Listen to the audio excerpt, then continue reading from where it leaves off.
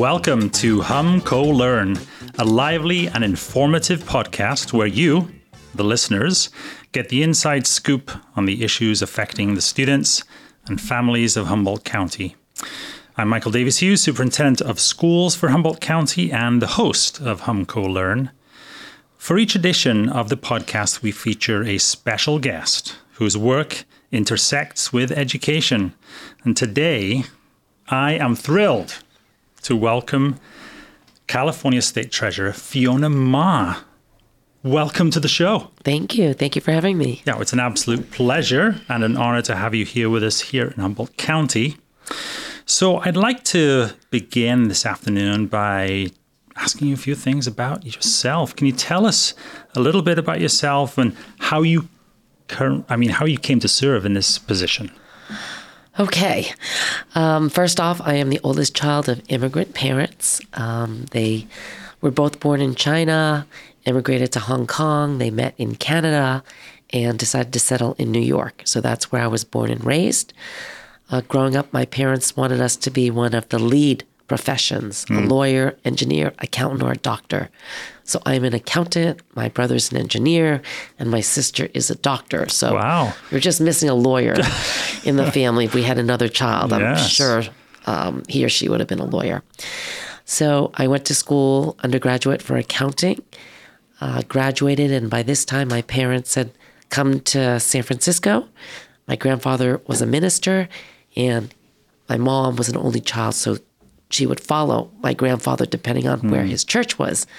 So they moved to San Francisco. I graduated, moved to San Francisco, decided to take my first job with a Big 8 accounting firm, specializing in real estate taxation, then quit after 5 years to start my own practice at the age of 28 years old, and got drafted to be the president of a small business association. So that was the first time I got involved in politics. I had to go down to the Board of Supervisors, testify on bills in Sacramento, and I started to understand that politics is important, that these folks are making those policy decisions, the money decisions, and I just got very intrigued with that, being at the decision-making table. So it took 8 years before I actually ran for my first office because my parents did not want me to give up accounting to be a politician. Anyone can be a politician. But I ran for the San Francisco Board of Supervisors in 2002 against 7 other candidates. I won. Then I ran for the State Assembly in 2006 to 2012.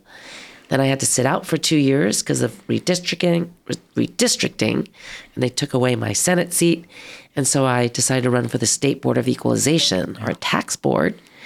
And then in 2018, ran for state treasurer and just got recently reelected in 2022 for my last and fourth term. Congratulations for that. Thank you. So coming full circle, my father is finally proud of me.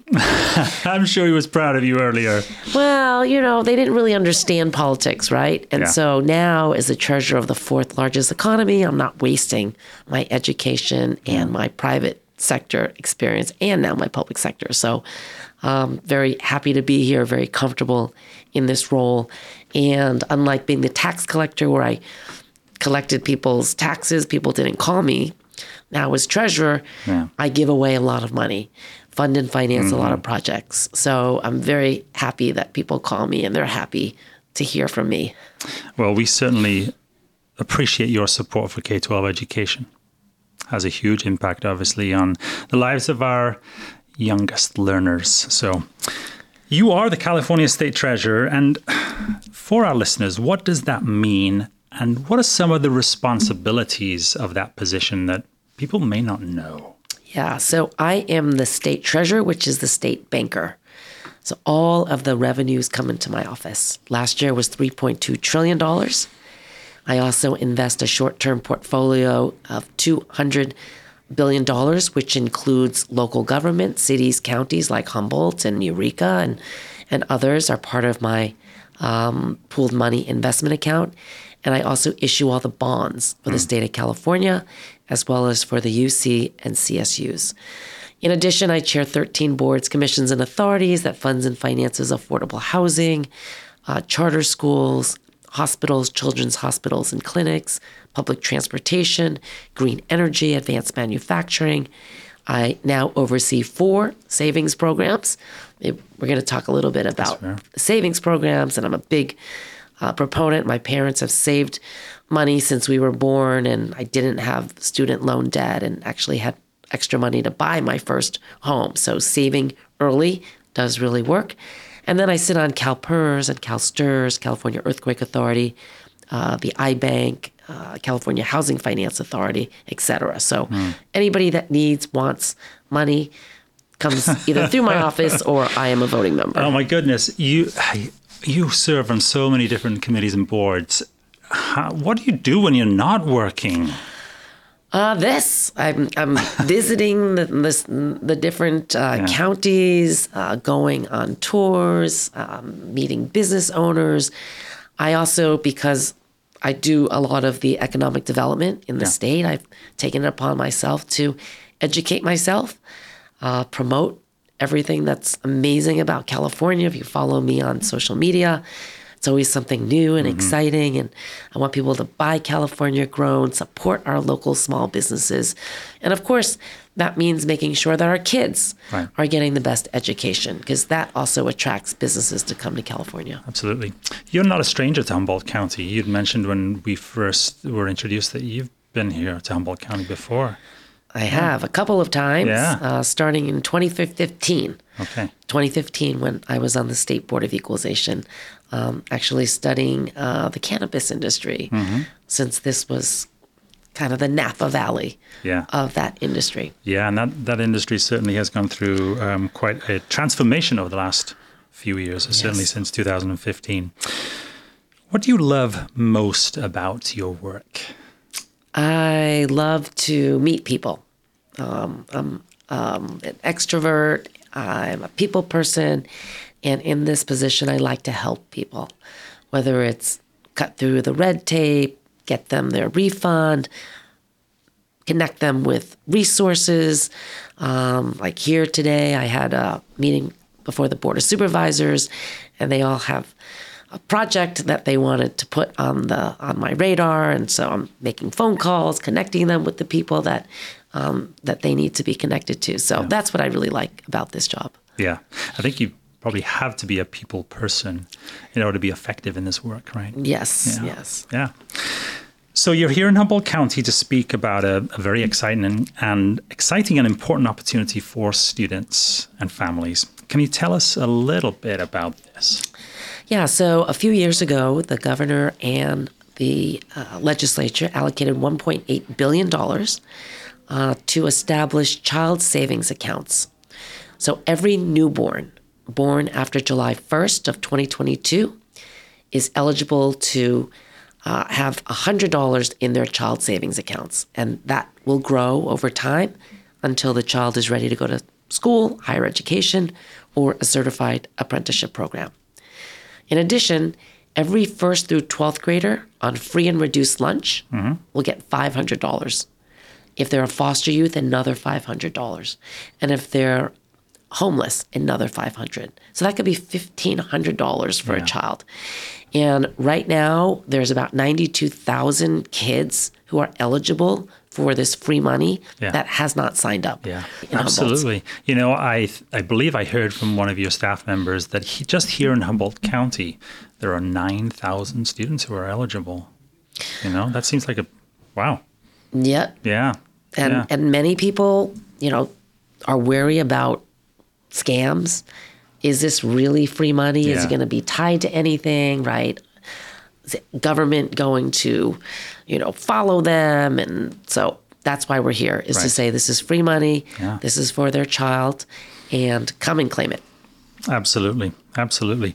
It's clear that you have a passion for students and a desire to see them succeed, of course. Other than the CalKIDS program, how does your work as a state treasurer intersect with education? Yeah, so I chair the California School Finance Authority, which helps charter schools purchase property, expand, or renovate their property. Because in California, there's the public schools and the charter schools, even though they're all public schools. But the public schools get their allocation out of the general fund for school construction, expansion, renovations. The charter schools do not get that money. And so the legislature set up this agency, and so I chair that. We also built our first student housing project on the Santa Rosa Community College site. Oh.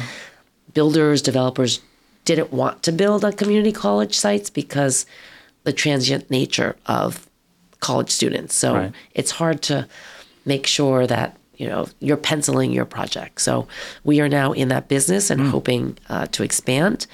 I also chair the California Educational Finance Authority, which helps private nonprofit colleges with their financing to expand or renovate and build.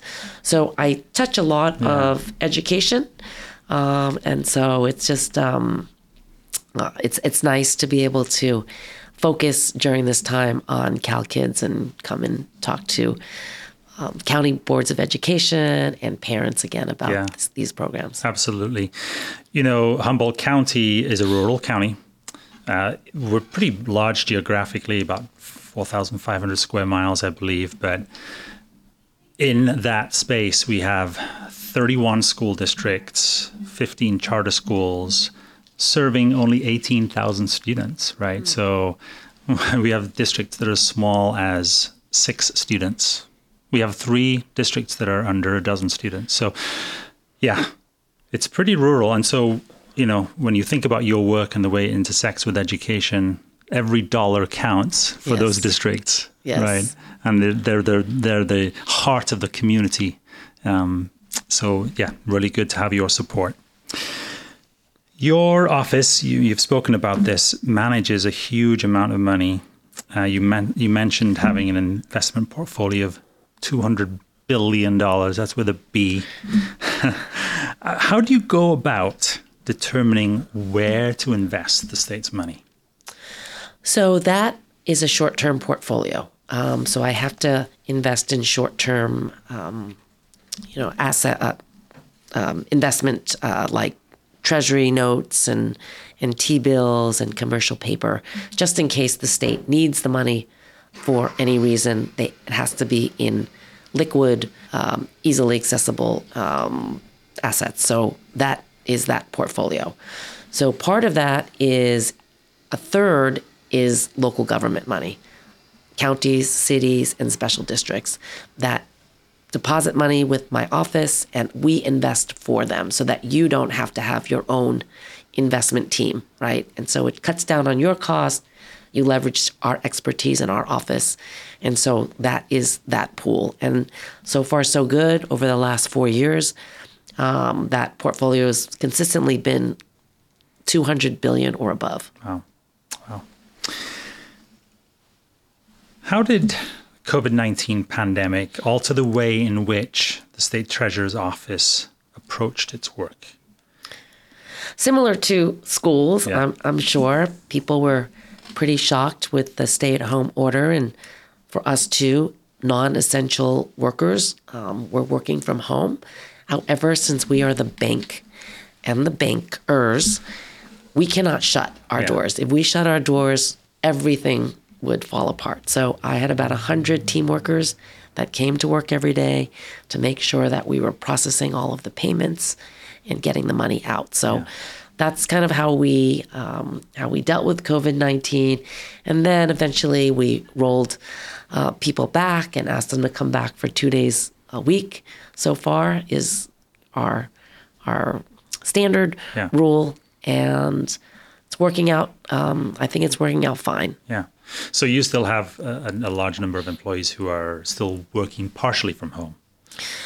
Some of them, yes. Yeah. Some of them are about 2/3 still are, at least 3 days a week. They're able to work at home. They can come in if they want to, but we're trying to follow all the other state agencies. Yeah, it's just interesting how the pandemic has just shifted a little bit on mindset about flexibilities within the workplace for certain positions, right? Yes. So, yeah. I mean, some people, I like to go to work.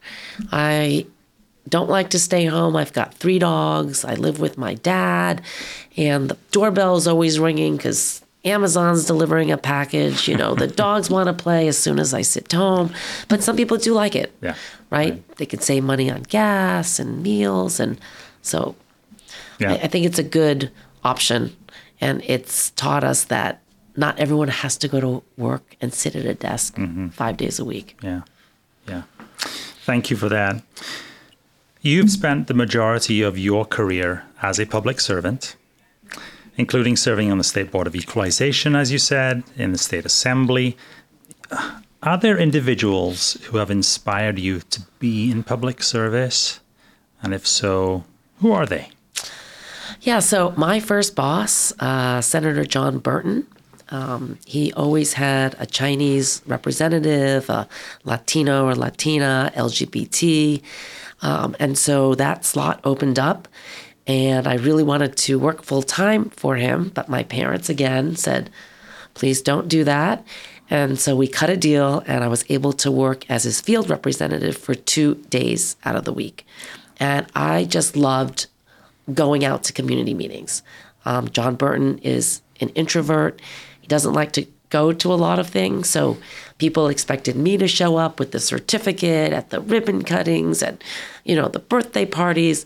And it just suited my personality. And so John Burton gave me my first opportunity.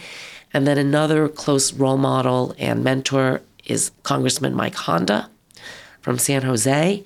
He would fly back from D.C. and stand by my side at Asian community meetings to help me get elected to my first position. People like that, invested in me and are still my strongest role models today. And I take a lot of their values and principles and what they believe in my work. Yeah.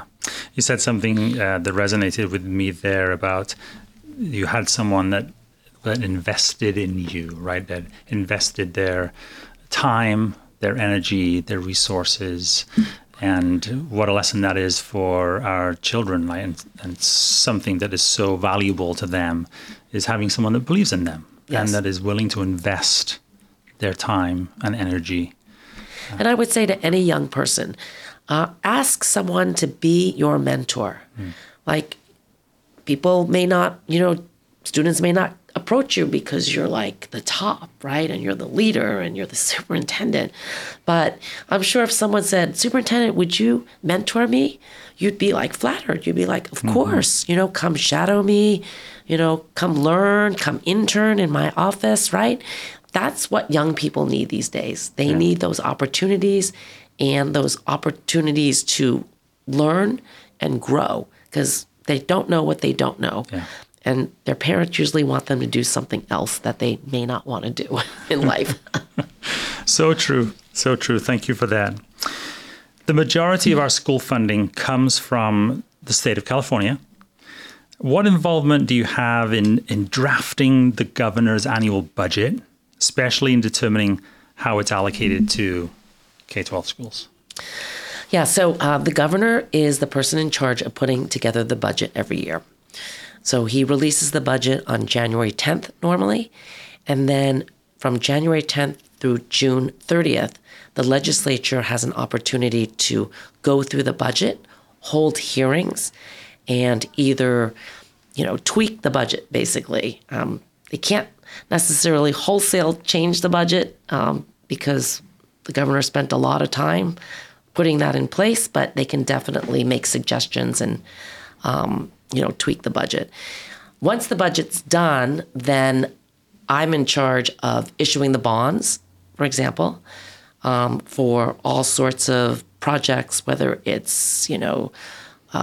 schools, the hospitals, and other large infrastructure projects. And then based on my boards and commissions, I have to distribute the money. And so we have to create rules and regulations, and then sometimes it's the competitive process to get that money out. So I'm really kind of on the back end. Once the governor and the legislature decides what the budget's going to be, then they send it over to me, and then I have to manage the money and get it out as quickly as possible. Yeah. Where the rubber meets the road. Get the money out there. Exactly. What is the most memorable and successful experience you've had in your position? I love going on tours. So I decided early on that the best way for me to learn in the legislature is to sit on as many committees as I could. So agriculture was something I never grew up with. I grew up on Long Island, lived in San Francisco, thought our food came from the supermarket. And when I sat on the agriculture committee, I was blown away that we produce over 400 different agricultural products here in California. So I started doing 1 tour, 2 tours, 3 tours, and every tour that I do, every meeting that I have, I learn something new from the farmers and the ranchers. So that is probably the best thing that I've done, is ride a horse up Geneva Avenue by the Cow Palace, reenacting how the cattle would come by rail. They would offload and they would be herded up into the Cow Palace. And we actually did one of these live cattle herding demonstrations. The second memorable thing I did was flying on a cod to the SS Lincoln, Abraham Lincoln, in the middle of San Diego. We left out of San Diego and flew out onto a aircraft carrier. That to me was, number one, amazing, because aircraft carriers are like little cities. Yeah. And we have young people that are in all of these control rooms, right? There were it's a nuclear, weapons on there. Yeah. With 18 and 19-year-olds, learning and being responsible for the safety of our nation. Wow. So those were like 2 really memorable events. Third one is going up in the Golden Gate Bridge. I'm going to the top of the Golden Gate Bridge with my husband. That is something that he really wanted to do. When we met, he gave me 3 things he wanted to do. And so that was one of the ones. And so that was also a very memorable occasion. So being able to just see and do things that that are iconic for California. Sounds pretty adventurous as well. So you didn't fall off the horse, did you? No. Oh, good. No, Good. not yet. Challenges, kind of shifting into, because I'm sure that you have many challenges with the work that you have. What has been that greatest challenge you've faced in your work? I think the greatest challenge is accepting that you can't please everyone all the time, as you know. I'm sure you have different stakeholders that no matter what decision you make, they're just not happy. And for people, I think a lot of people want to please people. We want to be liked as politicians, but I think that is probably the hardest challenge, is that you can't always be liked. And people attack you, over one issue. Yeah. Versus like your whole track record. I've been doing this for 20 years, and people will still be mad at me over one vote that I made 20 years ago, right? Yeah. Versus, looking at the whole package. Right. And then the media is really difficult these days. Back, 5-6 years ago, the media did a lot of research. They wanted to get the facts. And now, because of social media, and they want to be first to market, they want to get the hits on Twitter. And so they don't put out the truth all the time. And they want to take things out of context. And so I have to spend a lot of time protecting my brand. So every day I am posting on Twitter, Instagram, and Facebook. And if you follow me, you will see what I'm doing every day. Yeah. to help California doing my job, promoting, small businesses and farmers. And that's the only way that we can really combat the media these days. But it's getting tougher and tougher to run for office and to be in elected office. That's an interesting observation. We hear a lot about equity and social justice in our schools, certainly. In what ways do these terms resonate with you in your role as California State Treasurer and within your office? How do you advance the work that needs to be done in these areas? Yeah, so that is very important to me, equity and social justice. Being a woman, a minority, eldest daughter of immigrant parents, I try to level the playing field whenever I can. I try to remember that not everybody speaks English. Not everybody has the luxury of raising their children at home, for example, or going to PTA meetings or buying a house. So how do we make it easier for these communities to essentially catch up, right? Or have access to financing and opportunities that they may not even know they have opportunities. So I'll give you an example. I chair 2 committees that allocates bonds and tax credits for affordable housing. Now, before, right, it's survival of the fittest. Usually the people who are the most experienced can hire the lobbyists, and the lawyers get most of the resources. So we have been very deliberate on our committee to try to better allocate those resources so that the rural communities, the tribal communities, are able to access these resources to also build affordable housing. So not only did we allocate the funding to different types of construction, but also to geographic regions so that they can better compete. Because Humboldt is not going to be able to compete against San Francisco. Right? But if we allocate a certain amount to the rural communities, to Northern California, for example, then they've got a shot. And so I try to do all of my programs like that. We put money into local banks that are headquartered in California. And when we started, I said, where do we put the money? Well, many of them were in the big cities, LA, San Francisco, because a lot of the smaller financial institutions didn't know that we had this program. So I asked my office, please reach out to all these rural communities. And whenever I come to a community like today, I just had a meeting and they said, our 2 local banks are Redwood Capital and Coast Central Credit Union. So then I go back and I say, are they in our program? If they're not in our program, I said, please reach out to them and see if they would like to be in our program. We basically give the money to these financial institutions so that they can loan it out to the community. So having that extra capital actually will help more businesses, come back quicker. Right.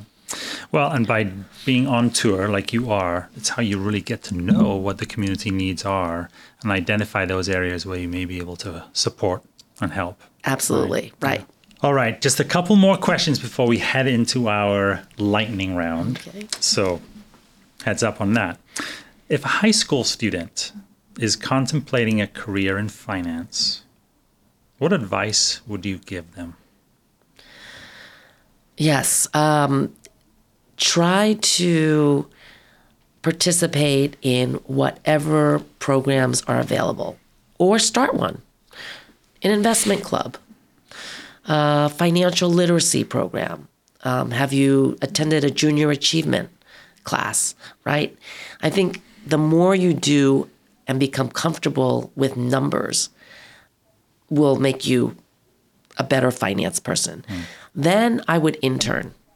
Intern as much as you can with whoever is in that type of business, whether it's a banker, whether it's a state treasurer or a local treasurer, right? Because then you start getting to know some of the options for you. And I would definitely, if you're going to go into the finance area, try to intern during your 4 years, because it is really tough to get a job these days. You're going to be competing with many people who get straight A's like you, but they're going to pick the one who has the best resume. Yeah. So if you could go to a college that has paid internship requirements, that's what I did. After 2 paid internships, they offered me a job after college. That, I think, is the best way to go to a college with paid internship program. Have that work-based experience. Exactly. Right. Exactly. Super. All right. My last question for you before we head into the lightning round. This now shifting from students. If there's one piece of advice you can give to our listeners who are parents or guardians of children and youth. Well, since I am the treasurer, I will put on my treasurer's hat on. Number one, invest in financial literacy. There is a bill, I believe, this season, this legislative season, that would mandate a certain amount of hours for financial literacy. That, I think, would make a huge difference. At least just introduce young people that when they go to college and someone offers them a free credit card, it is not free. Someone needs to pay it back. And if you don't pay it back, it could ruin your credit. If it ruins your credit, you're not going to be able to go buy a car, buy a house, right? If you have high student loan debt, that is going to follow you forever. So save money early. I would ask parents, open up a scholarship 529 account, right? $100 every month for 18 years could add up to $68,000, right? That's real money. So set it and forget it. $100 a month could make a huge difference. So for parents, that would be peace of mind. That if your kids get into, whether it's a UC, a state, or even a private college, that you will have the money to pay for it and not have to think about borrowing to pay or getting all of these student loans for your kids. So I'm a big proponent of saving money early, saving as much as you can for, a rainy day, for retirement, for education, whatever it is. Just put it aside and forget it. Yeah. Great.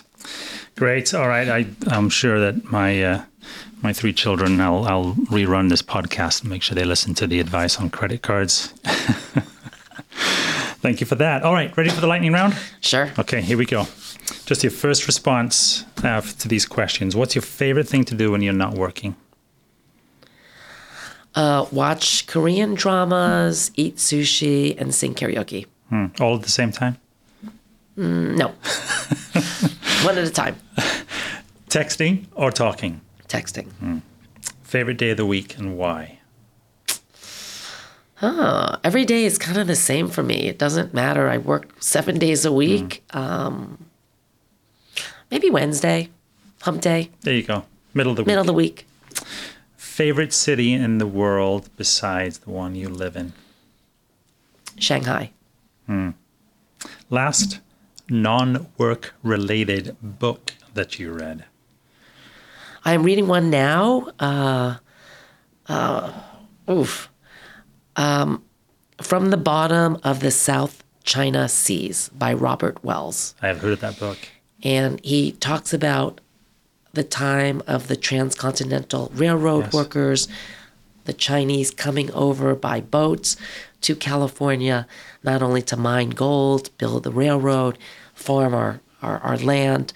And so I'm halfway through that book right now. Sounds like you're enjoying it. Tea or coffee? Coffee. 2 words your colleagues would use to describe you. Hardworking, practical. Person you admire the most?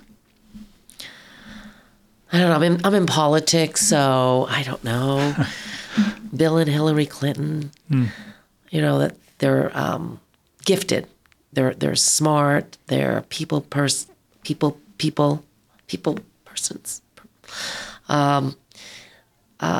They're accomplished. They've made it far in their lives in terms of being elected.